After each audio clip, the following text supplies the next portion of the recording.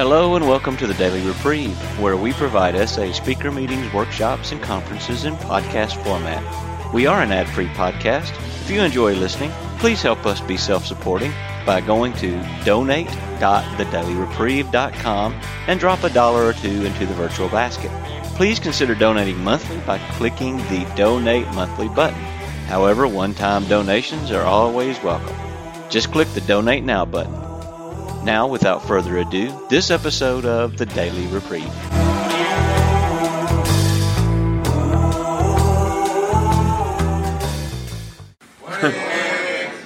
Bright-eyed and bushy-tailed. Welcome to this session on staying on my side of the road. My name is Tom. I am a recovering sexaholic.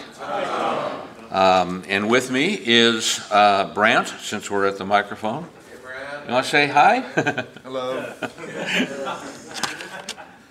All righty. Each of us will share our recovery on this topic, and then we'll take a time to answer questions. And questions will be taken. It's like an ask it basket, but we have some paper here. I'm going to chair. And okay, down on the chair also. So there's some more.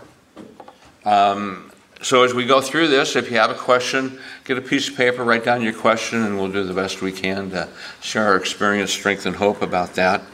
And in the spirit of the fifth tradition to carry the message, this is a recorded session. The recording equipment will not be turned off during the session, and we ask that you please silence all cell phones. If you would please, after a moment of silence, help me open the meeting with the Serenity Prayer.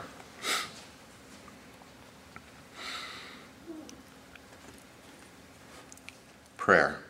God, grant me the serenity to accept the things I cannot change, courage to change the things I can, and wisdom to know the difference. Thy will, not mine, be done. This is the SA purpose. Sexaholics Anonymous is a fellowship of men and women who share their experience, strength, and hope with each other, that they may solve their common problem and help others to recover. The only requirement for membership is a desire to stop lusting and become sexually sober. There are no dues or fees for SA membership. We are self-supporting through own contributions. SA is not allied with any sect, denomination, politics, organization, or institution, does not wish to engage in any controversy, neither endorses nor opposes any causes. Our primary purpose is to stay sexually sober and to help others to achieve sexual sobriety. With that, I'd like to introduce Brant. Would you like to come up? Hi, I'm Brant, and I'm a sexaholic. So this is staying on my side of the road, or staying on my side of the street, which is step 9. If you didn't know, that's what you're here for, is this is about step 9. So from the big book of AA, it says, "Make direct amends to such people wherever possible, except when to do so would injure them or others." So making amends is comparable to keeping your side of the street, going with that analogy. Throughout the 12-step process, you're going to be doing a lot of inner housekeeping, and in my process, have taken a hard, long look at the crap on my own doorstep. You're taking through the step 9 process and working this step 9. You're taking necessary steps to get your house in order and to clean up the messes related to your addiction. Steps 8 and 9 are about recognizing and taking responsibility for how your actions have harmed others. Ideally, cleaning up your side of the street and making amends to the neighbors will result in healed relationships and a better connection. But you can't force this. You can't control how other people around you will respond when you begin to make amends. When you hear the phrase, "be responsible for your side of the street," it does not mean that you should not mind your own business or minimize how your behaviors have negatively impacted others. It does mean that you can do what you can do to resolve these conflicts and recognize that you are not responsible for the responses of those around you. In my experience, my amends have been mainly to my family of origin, my spouse, my kids, who are now adults, and my friends. My older brother sexually abused me when I was 11 years old, and he emotionally abused me until he left for college. When I got into recovery and got into therapy, I made attempts to make amends to him for my side of the street. And for me, that was resentment and anger. But he would never let me make the amends. It couldn't even go there. He always had an excuse every time I came back to my hometown. I grew up in Houston, Texas, and he stayed in Houston, and I came to live in Lubbock for 5 years right out of college, and then to Nashville. I've been here since 1992. But when I would call him and trying to make an amends and to, connect with him, he just stonewalled me. He didn't want to go there, and I couldn't force that, and that's a part of the stickiness of the amends process if the other party is not willing. So what I make up is that he didn't want to go there and talk about our childhood and talk about really anything. He never wanted to go below the surface. He was always either sarcastic or raging or just stuffing everything down. He was shut down and did not want to revisit the past. This was incredibly disappointing for me, but it was not a surprise. He didn't want to face the truth and deal with our damaged relationship. I had taken responsibility, attempted to make amends and ask for forgiveness, but there was nothing I could do since he wasn't willing to engage with me. So you can't sweep someone else's side of the street. That's their duty. So this is not an easy place to be in. I really wanted to have some sort of reconciliation. I wanted to share with him, about to ask for forgiveness for my resentments toward him and my anger toward him. But I never had that opportunity. For me, I felt lonely, I felt powerless, and just not happy that this was unresolved. But often this is a reality for a lot of people. Willingness to make an amends is the first step, but it takes two to tango, as they say. My brother committed suicide 7 years ago. We didn't have closure face-to-face at all. In fact, when he left a suicide note to every member of our family except me. And I try not to go there in my mind of why he didn't want to say anything to me. But I just have to leave it where it is. So I didn't have any closure face-to-face with him. But for me, at his funeral, I stood by his casket and I was touching the coffin, and I was able to tell him that I forgave him for my resentment and for my anger that I had toward him. So as you begin to make amends to others, it's good to long for and to hope for the very best responses, and to take full responsibility for what you have done or left undone. Identify where your side of the road begins, your side of the street begins, and where it ends, and keep it clean. But know when to stop and know when to wait. When I stay grounded spiritually, I tend to live proactively. The emotional ups and downs of life do not affect me the same way. I seem to be able to take life in stride. It means that for me, that no matter what happens, I can rest at night, knowing that I've done my best, and when things need to be straightened out, I can face it. It's helpful to bounce issues and relationship problems off with my sponsor, trusted friends, or my therapist. Sometimes we don't fully see our part in these situations, and an extra set of eyes and ears can help us sort out problems that I encounter. Another way to do some street sweeping is to always tell the truth. Dishonesty in recovery can prove to be a fatal trend. Many addicts have relapsed because they could not tell the truth.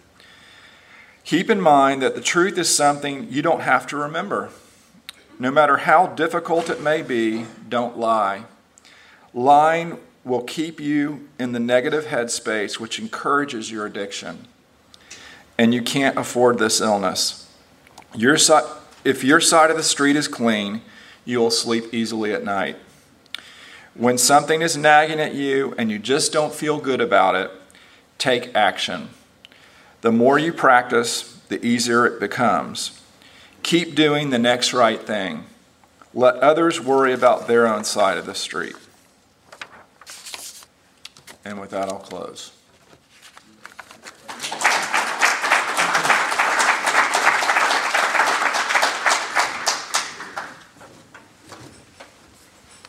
Again, my name is Tom, and I am a recovering sexaholic. I really enjoy just the process of breakout sessions. I'm looking at my notes, and I'm listening to Brant going over every one of my notes. Kind of tells us that, and we've never met until this weekend, and we're already on the same page, and I think that's not a coincidence. So I'm going to go through a few of the notes. I will repeat some of the things that was shared already, because that's my experience also. Starting with amends.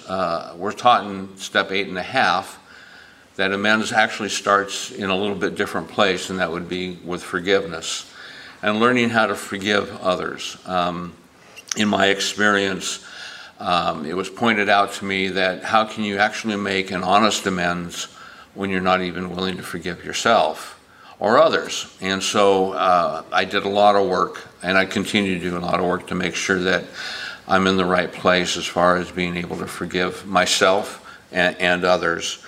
I was taught, and I also teach my sponsees, what I call the gold medal apology. The bronze medal is, I'm sorry, and most anybody can say that. The silver medal would be, I'm sorry, this is what I did, which is really important because it validates the situation, both with yourself and with the person that you're making your amends to. The gold medal is, I'm sorry, this is what I did, and this is what I'm doing so that never happens again. It tells the person that you're making those amends to, and it tells yourself that you're in a process of recovery. You're working on yourself, and you're trying to make yourself a little bit better and allow God to work within you. And so I practice that one myself, remembering that I want to get to that gold medal. Now, I'm going to be honest here. There's been some of my amends where I've told my people that I'm talking to that I'm not quite to that gold medal, so I'm going to give you that silver medal. And I'll be back. I will be back. And I usually go back because I have more work to do within myself on that one. One of the things that was mentioned in the previous share was about responsibility. Amends for me are about me taking responsibility for the actions and attitudes that I have created, the wreckage of my past, so to speak. And when I think of that, it brings into the next part of the equation, which is letting go of results. I was talking with someone even this morning about amends. And I have found in my experience that when I get wrapped around the results, the amends really aren't heartfelt. They're not an honest amends for me. It's, I'm looking for somebody to make me okay. I believe that's called taking from others to fill up what's lacking in ourselves. So what I do is I try to remember that how the results end up is out of my control. It's not my issue. My instruction is to make the amends. Going back to the aforementioned gold medal apology. And whatever happens, if somebody says, that's just not quite enough, buddy, it's not on me. I did what I could.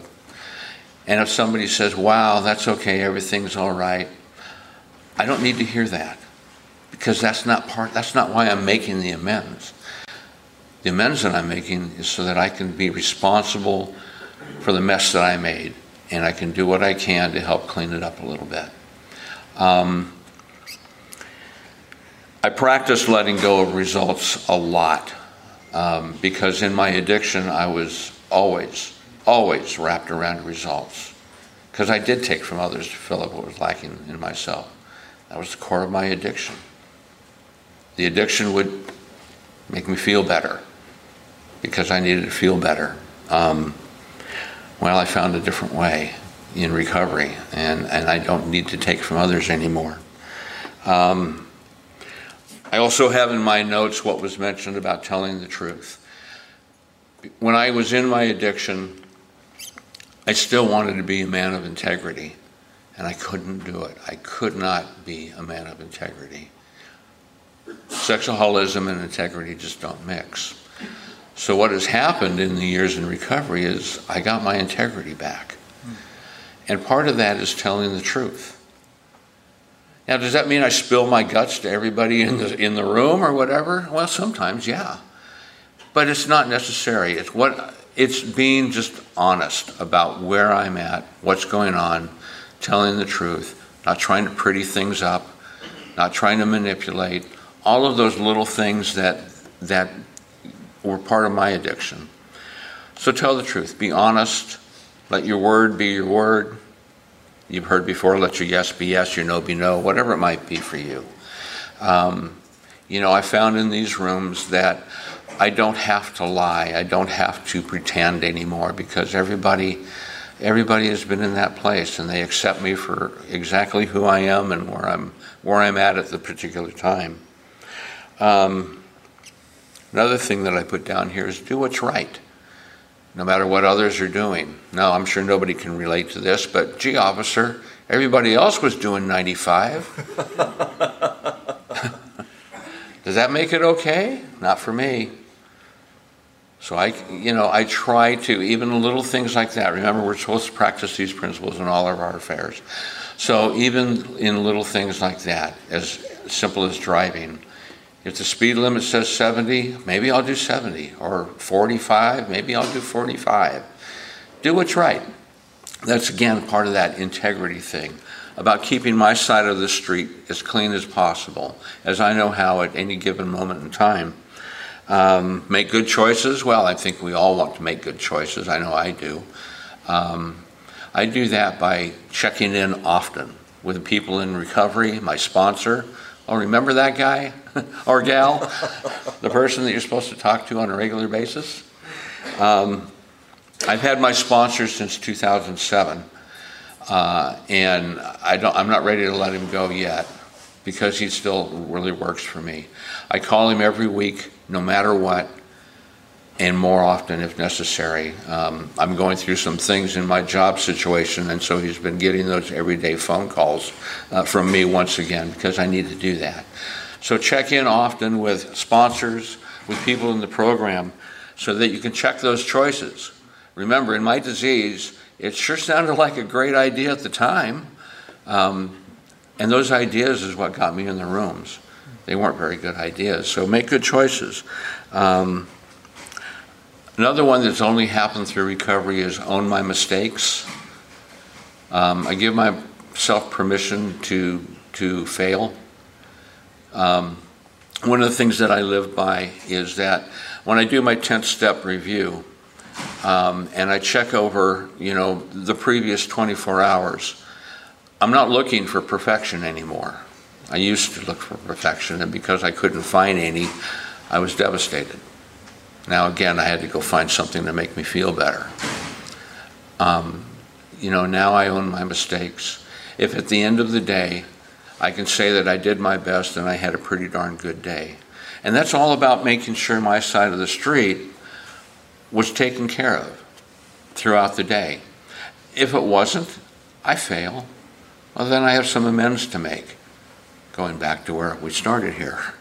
And then the last thing I wanted to talk about was a little bit of step 10, because that's where you keep up to date with keeping your side of the street clean.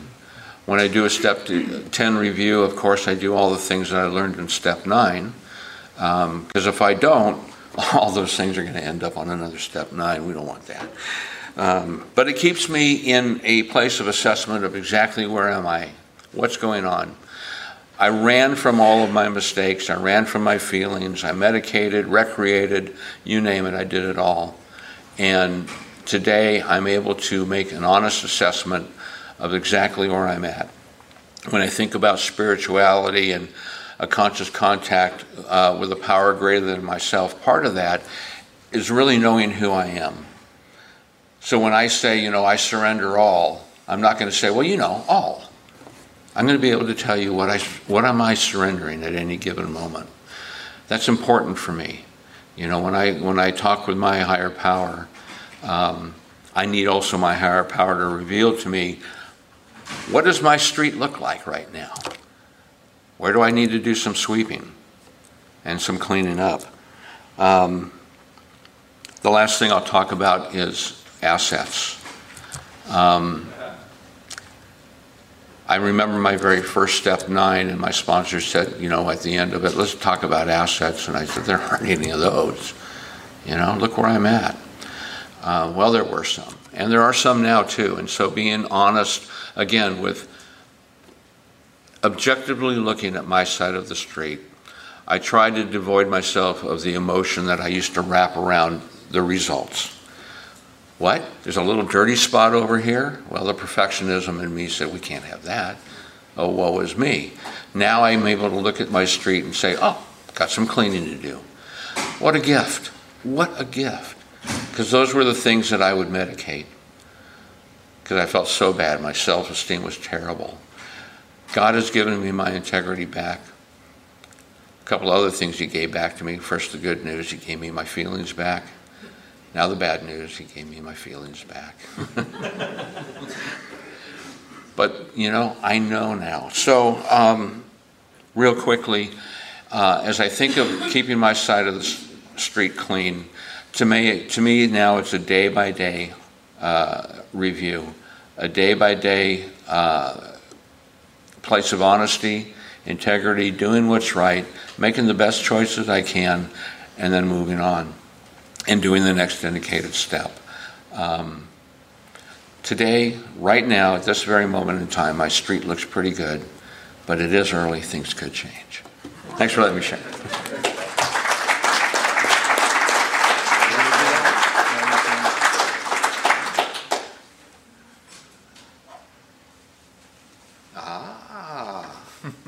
You're going to come up after me. Okay, so we do have a question. And please, if you have any questions, if you don't, we're going to ramble. So one of the questions says, please talk about the practical tools and methods you use to forgive yourself. I think a real big one for me that I was taught, and I don't need to talk about where I was taught, but I was taught was about affirmations, daily affirmations. And it's a lot more than, I won't mention the name, but we used to know a certain person that would say, I'm good enough, I'm smart enough, and doggone it, people like me. That's not really too far off the mark. It's being able to make this, as I said, this honest assessment of where am I at. Honestly, and I can't do that in and of myself. So, of course, that falls into that step 11 stuff about prayer and meditation, asking God to reveal to me what's really going on. Letting go of results, trying my best to take the emotion that I used to wrap around everything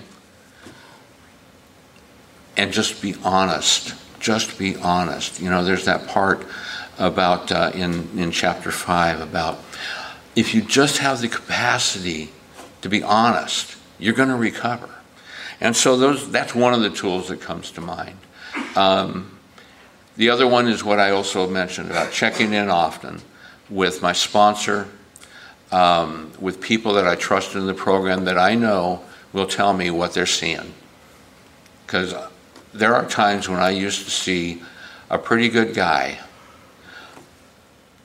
I knew better, and I felt terrible, but he looks pretty good. And I wasn't able to get honest about myself. I needed people to help me do that. So those are a couple of things that come to mind for me, and I'm going to put Brant on the spot and ask you to come do the same thing. Well, share a little bit or go on to the next one. Yeah, here's the next question. What worked for you to stay on your side of the street? I'm used to try cleaning both sides and the whole world and have tons of resentments. I have a lot of practice of trying to work on both sides of the streets, and I've found out it doesn't work, especially in my marriage. That's really where I learned this the most. And I would say I got into recovery late in December, early 2000, and I did, as far as the relationship with my wife, a lot didn't change until maybe 2 years started into recovery, and I was on her side of the street all the time. I was pointing things out for her. My wife and I are very different. She's a starter of projects but doesn't finish them. She isn't quite as tidy as I am. I'm not a neat freak, but anyway, I focused more on her defects and and they're not even just defects. They're just her personality and the way she's made. And I've had to learn that over time, that just because she doesn't finish projects doesn't mean that she's a bad person or that she's flawed or that she's, I was looking at my way I approach life and expected her to do the same. And that's not fair. And so the more I got involved in my recovery, and we also had some great marriage counselors along the way, the best thing for me to do is to stay on my side of the street in the marriage. I have a truckload of shit that I need to take care of, and I don't need to be wasting time taking her inventory and trying to clean up her side of the street. My street has a lot of crap on it. And and I feel like I've turned a significant corner, in the last, 8 years of our marriage. We're very different. I like to go to bed early. She likes to stay up late. She loves to watch the cooking shows and HGTV and Hallmark movies, and and I used to judge her for that, like, that's so superficial, and especially the Hallmark movies. Everything works out in the end, and it's perfect, and but I just learned to see, she just likes to watch this stuff. It's just entertainment, and it's not immoral, and let her be and let her do what she wants to do, and it doesn't have to be what I would, want to do, or what those TV shows I would want to watch. Also going back to, she stays up later than I do, And I get up early and go exercise and get ready for, my day. And she has more of a flexible schedule, which I don't.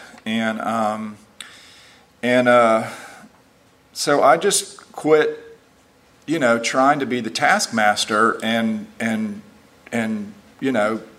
just pointing out what I thought, she shouldn't have this behavior, because it's not like me, And so when I learned to put into practice of staying on my side of the street and not asking her questions that are shaming, that's what I was doing. I was shaming her, and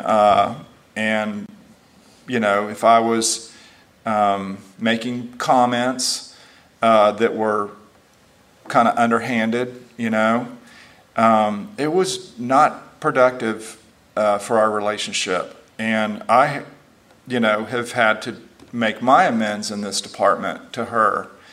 And now, we have a much more harmonious relationship as long as I'm doing my part to not get on her side of the street. Because the minute I cross that over there, it's just resentment. It's, me taking her inventory. Anyway, I'll stop with that. Any other questions?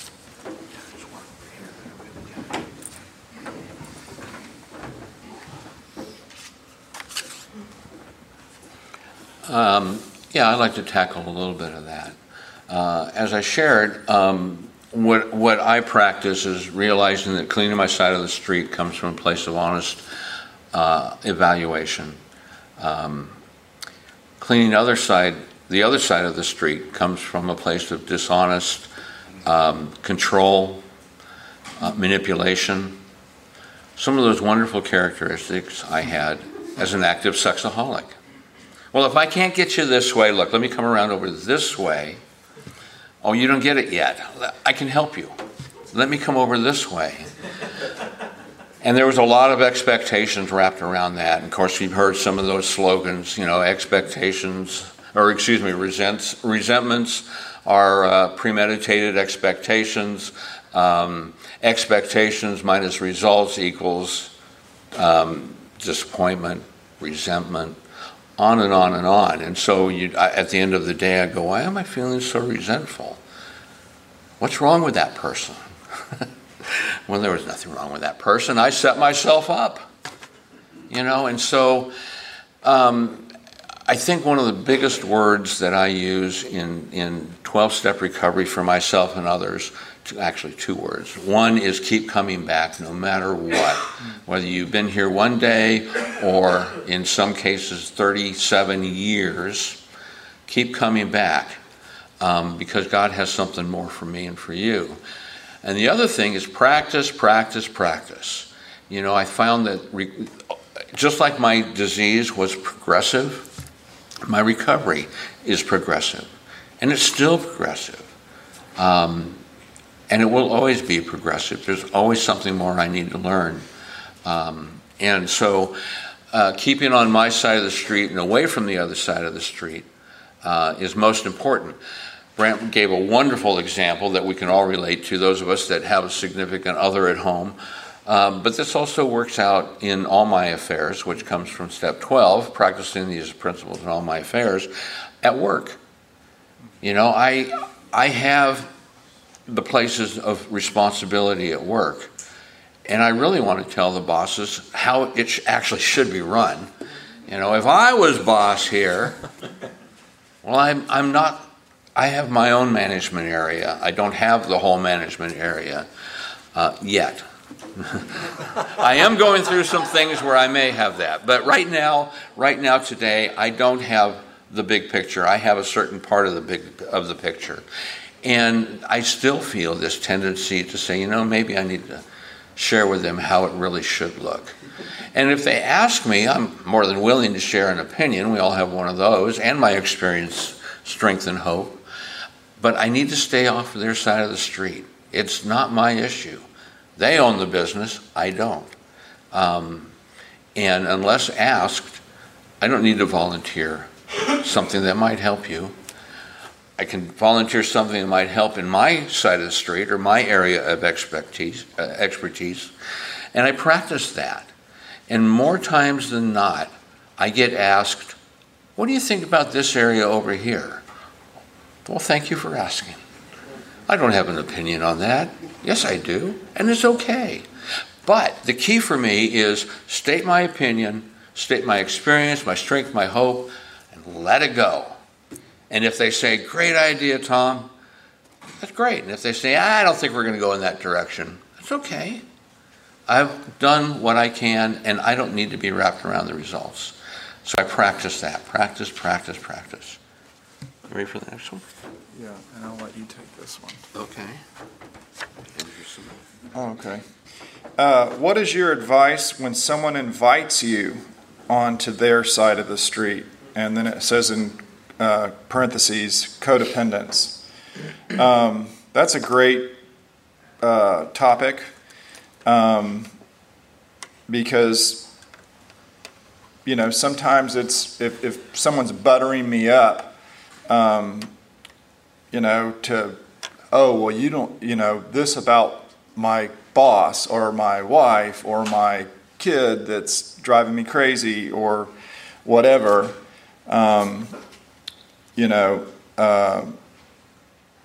that's not a good thing. I don't, if someone is trying to entice me over, you know, I'm trying to stay on my side of the street and take care of Brant. I have enough time, energy in the day only to really take care of myself. I don't need to take time, energy, taking care of other people as far as, you know, the side of the street philosophy thing. But, you know, there are people that can push my buttons, and I think, oh yeah, I need to step over, you know, on this side of the street, and I have some opinions I can give you, and I can tell you what you should do or whatever, and you know, I just try to stay on my side, and sometimes I do that better than others, and sometimes I'm you know, not doing a great job about that. So, you want to take the next one? Mm-hmm. I think there's one there for you. Okay.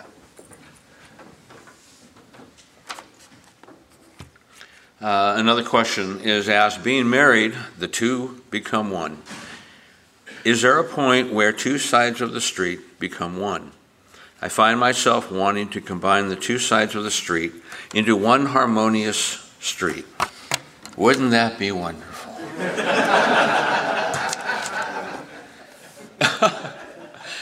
The simple answer is yes.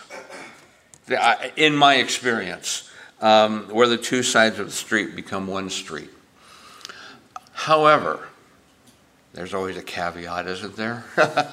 However, my responsibility, looking at my side of the street, is allow the other side of the street to be an individual. And when my wife and I do couple shares, one of the things that we share about is a little thing that we call colors. And we say, okay, so she's red, and I'm blue, and the coupleship is purple. But if I try to change any of that red, that purple is going to be affected. And if she tries to change any of that blue, that purple is going to be affected.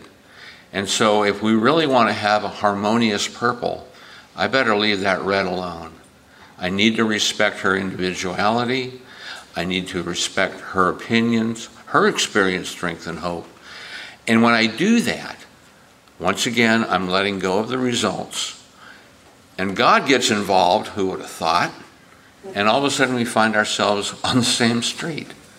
It's called cooperation, communication. Really, it's couples tools that we've learned and others have learned. And they seem to work for us.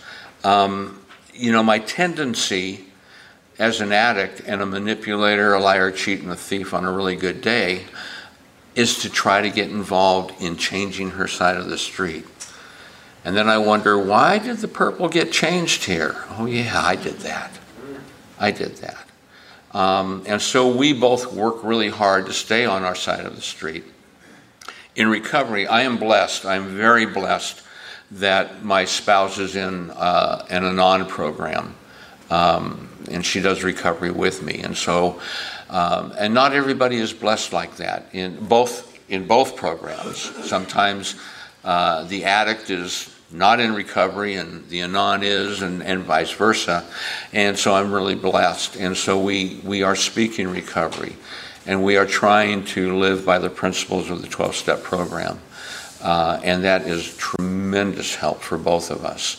But again, trying to stay on my side of the street, I need to respect her side of the street. And also, when I think that something needs a little bit of cleaning over there, I'm not the one to point it out. You know, she has a sponsor. Let the sponsor point it out. Because if I point it out, well, you've heard this before. You know, somebody will tell your spouse something and they'll go, wow, that's a great idea.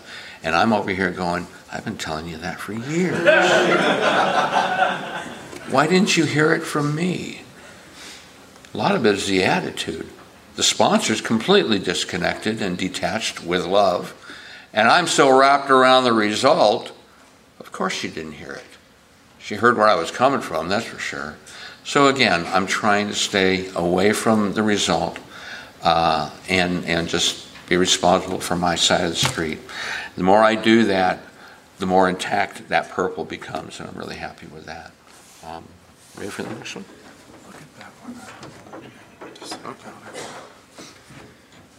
That's a new one. Okay, this one says, how do you stay on your side when a family member, person, who abused you as a child, and abuse is unfair in the present? I don't know if I'm reading that correctly. How do you stay on your side when family member, person who abused you as a child, and abuse is unfair in the present? Well, I can only speak to my experience, and for those of y'all who come in later, since hearing I was the first person to speak, my brother sexually abused me when I was 11 and continued to emotionally abuse me until I went to college. He went to college. And also, the physical act of abuse was once, but he also would come into my room naked and being erect or not, or just highly sexualized behavior and actions, just constant. You know, that was kind of the wallpaper of my childhood from middle school on until he left for college. So it is hard to stay on your side of the street when there's a person who has power. You know, I'm a middle school kid or a ninth grader, and my brother's physically stronger than me, and has had this for the years of living at home with him, that he had the upper hand, and he had, knew how to damage me. And, the only thing I could do, which wasn't healthy, was to try to get at his Achilles heel, was about his mental health. And I just, used to tell him, you're a really sick person. You're a really sick person. And I would just say that over and over, and it got to him. And that was about the only thing I could do. But those aren't healthy ways of relating. So,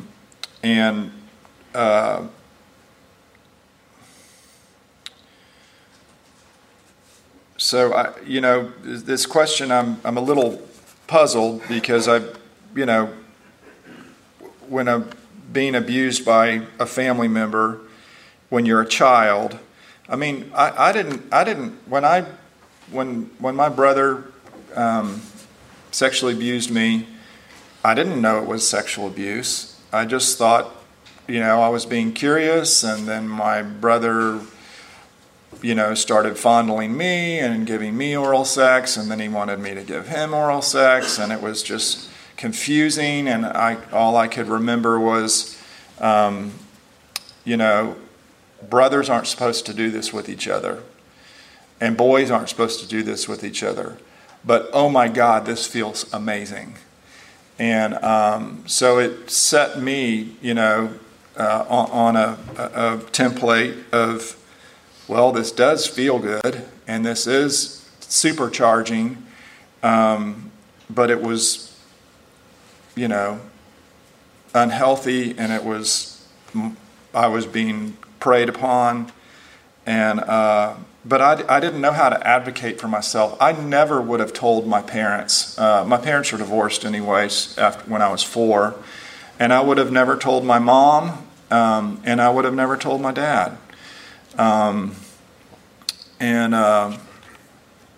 So anyway, I'm just kind of rambling about that.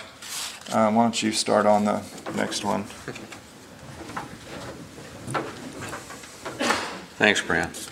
Now this one's a little complicated for me, so I'm going to go through this because it deserves some kind of an answer, that's for sure. I wonder if this computer, laptop, phone, or iPad is filtered.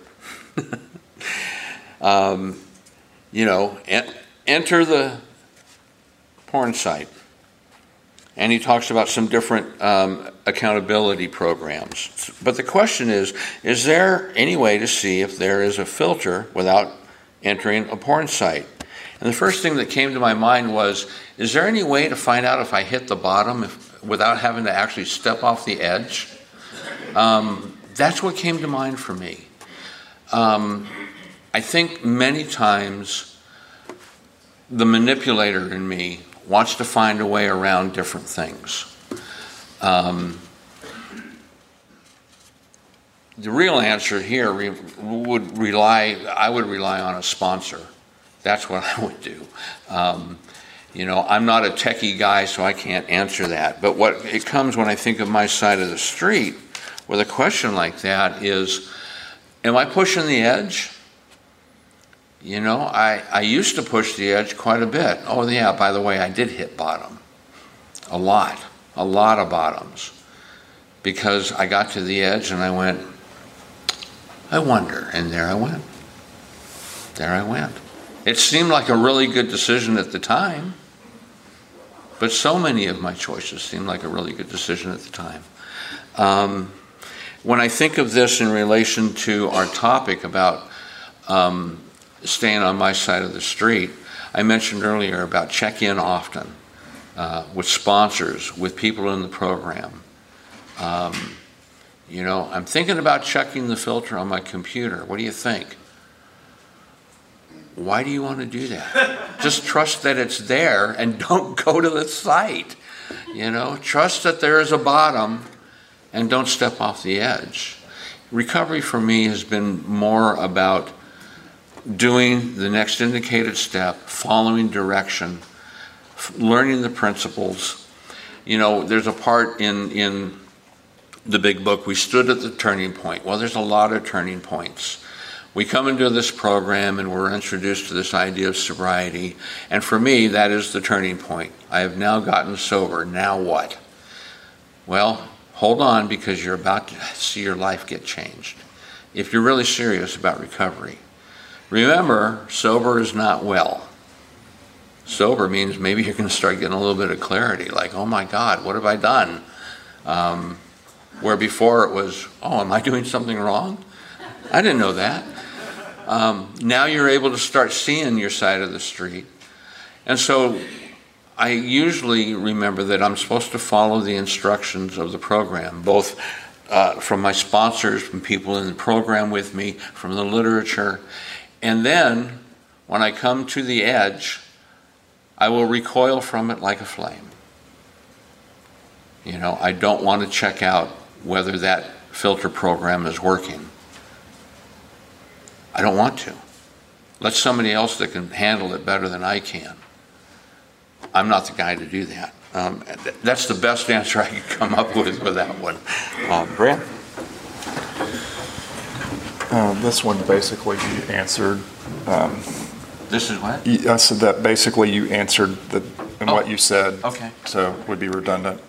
How does fear come into play of knowing what to do when a family member who lives across the street? I have a desire to have a restored relationship before death falls upon either one of us. So thank you for whoever wrote this. And the hope I hear here is that you want a restored relationship. But just like I talked about earlier, it takes two to tango. If there's the other willing person is completely shut down, completely resentful, completely doesn't want to speak to you, you're powerless over that. But what you can do is pray for that person. And I would say that's the best tool in a situation like this, because only a higher power can change someone's heart, So I'm encouraged to see you want restoration and have reconciliation. But sometimes in this life, we're not going to get that. I didn't get that with my brother. And other times you can. There's not like a real easy formula that just do this and then happy endings. Sometimes we don't get what we want. And sometimes, that's really hard. And then other times, people's hearts can change. People can change. So, you want to go to the next one?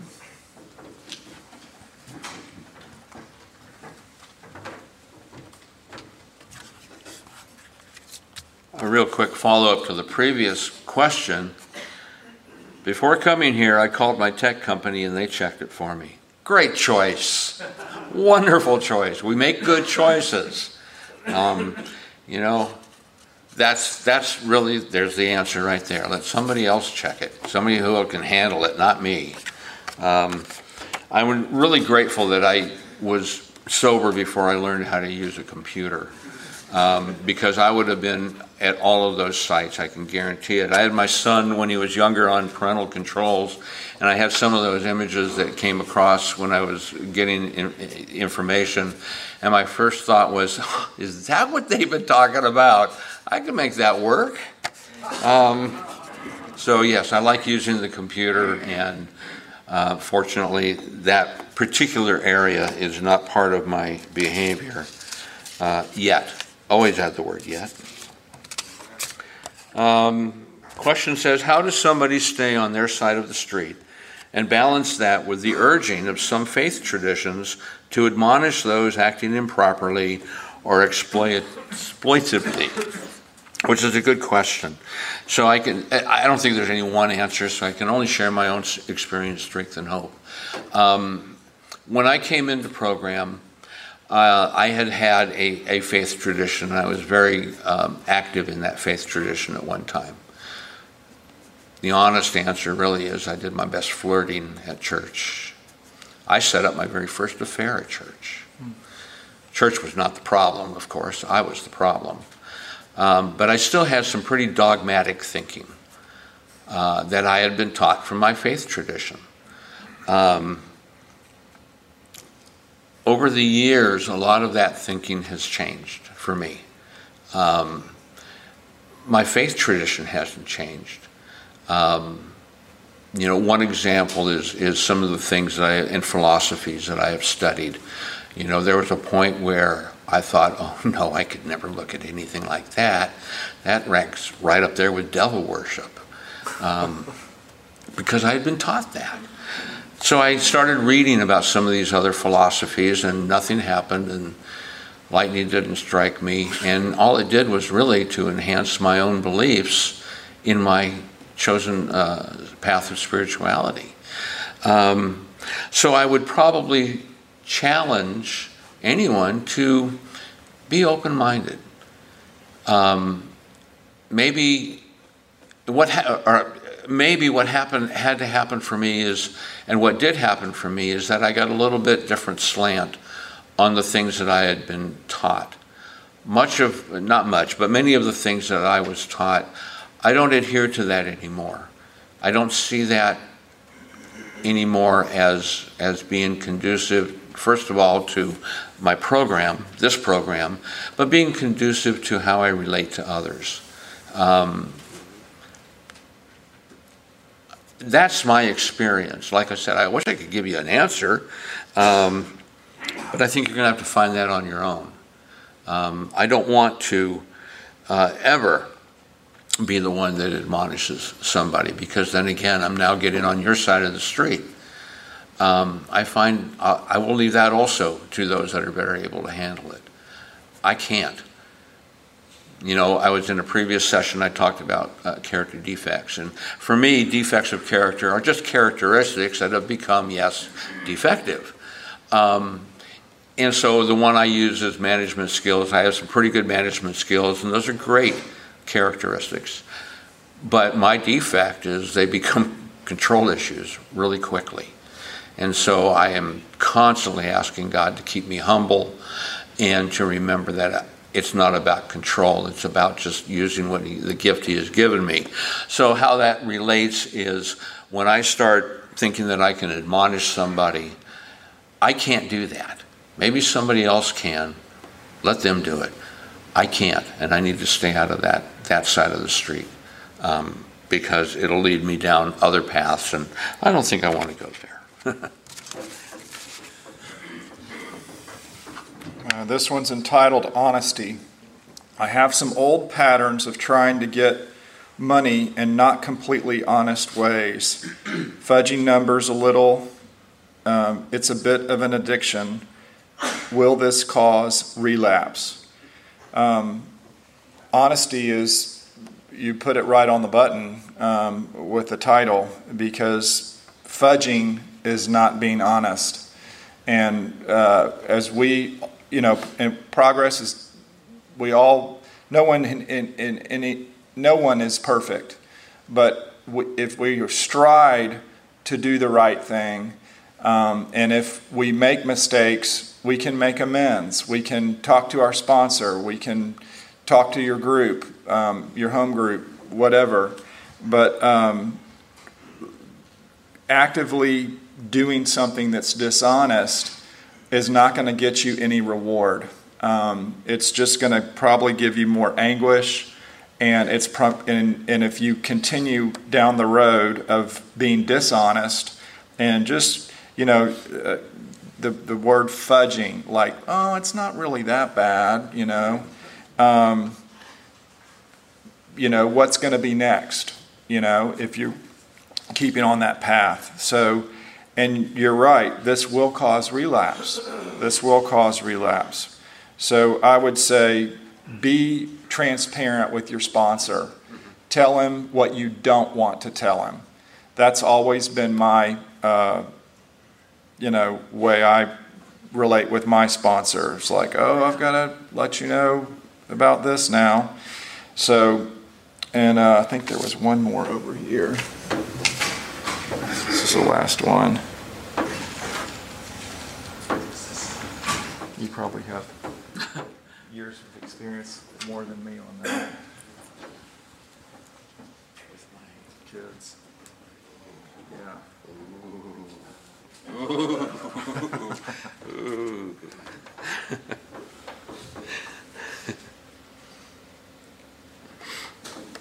Yeah, good luck.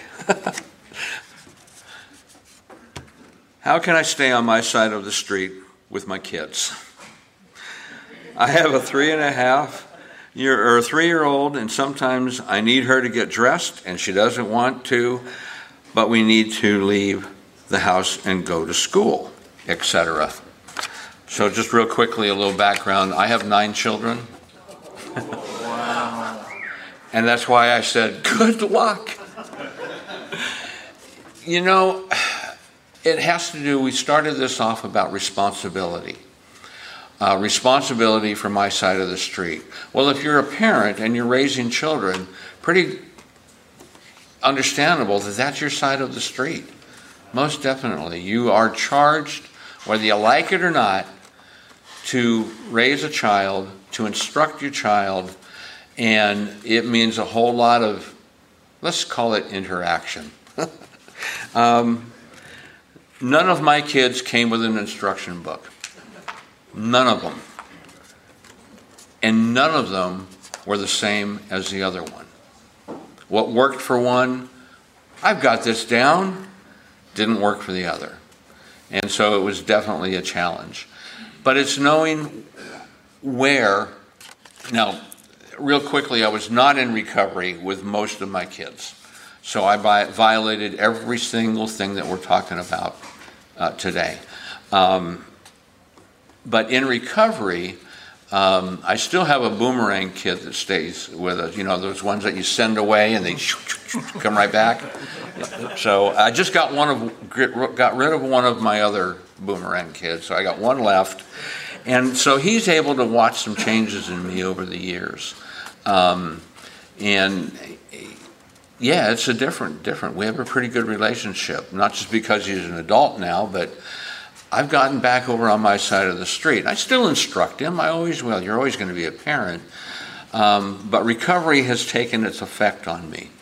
And the good news is I had absolutely nothing to do with it. So, you know, my answer to the question is, do your due diligence in raising children. They're on your side of the street, most definitely.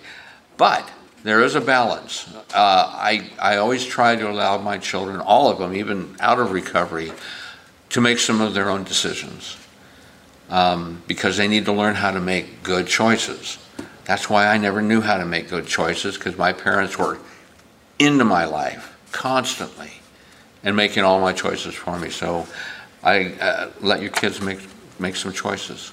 And with that, I love God's timing, because 2 things have happened.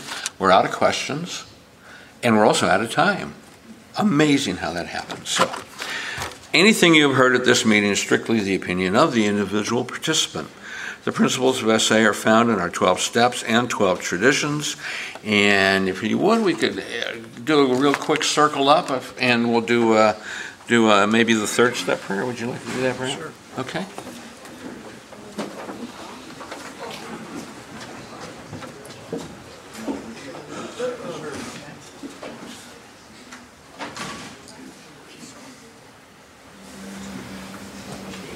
Say the 3rd step prayer.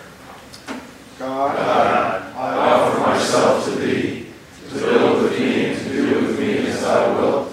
Relieve me of the bondage of self, that I may better do Thy will. Take away my difficulties, that victory over them may bear witness to those I would help, of Thy power, Thy love, and Thy way of life. May I do Thy will always. Keep coming back if works, if you're working.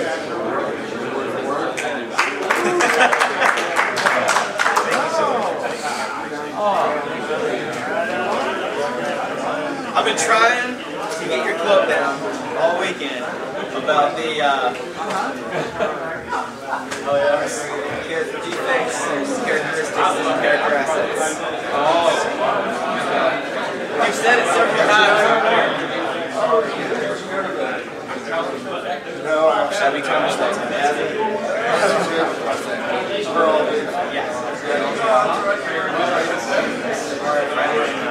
it works out well for us. You don't want to throw the baby out with that.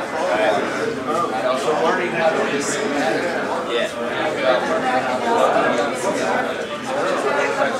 Yeah, I just like what he's saying. I've been trying to write it down, but I get happy.